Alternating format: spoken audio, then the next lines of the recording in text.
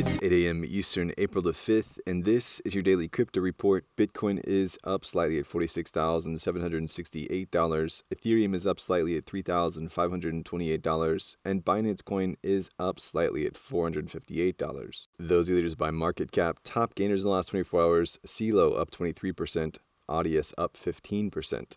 Today's episode is brought to you by Watch This. Watch This takes the guesswork out of streaming the best movies and partners with fine artists to put your favorite films in a frame on your wall. Buy a fine art print today at watchthiscards.com. Well, German authorities have shut down the Russian darknet site Hydra Market and have seized $25 million in Bitcoin. They called the site one of the world's largest darknet markets. Federal police apparently found 17 million customers and 19,000 seller accounts. In 2020, the marketplace had $1.35 billion in revenue. Hydra Market has been operating since 2015 and was accessible via the Tor browser. According to blockchain forensics firm CipherTrace, the market was mainly used for narcotics and mainly served countries in Eastern Europe.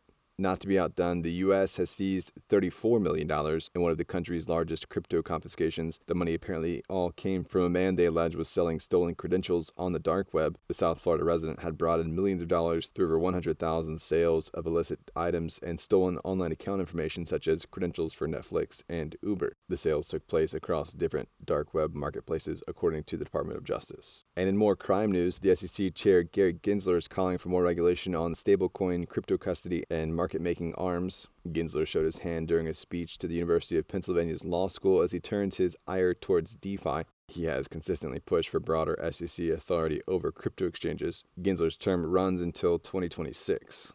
And finally, blockchain security firm OpenZeppelin uncovered a vulnerability in Curve Finance that could have led to a $15 billion loss. The firm disclosed the issue via Immunefi, and the bug has been patched. Essentially, OpenZeppelin found that if 2 of the 3 multi-sig wallet signers of the Convex protocol executed a specific series of steps, they could gain access to a pool of liquidity provider tokens. They detailed their findings in a post.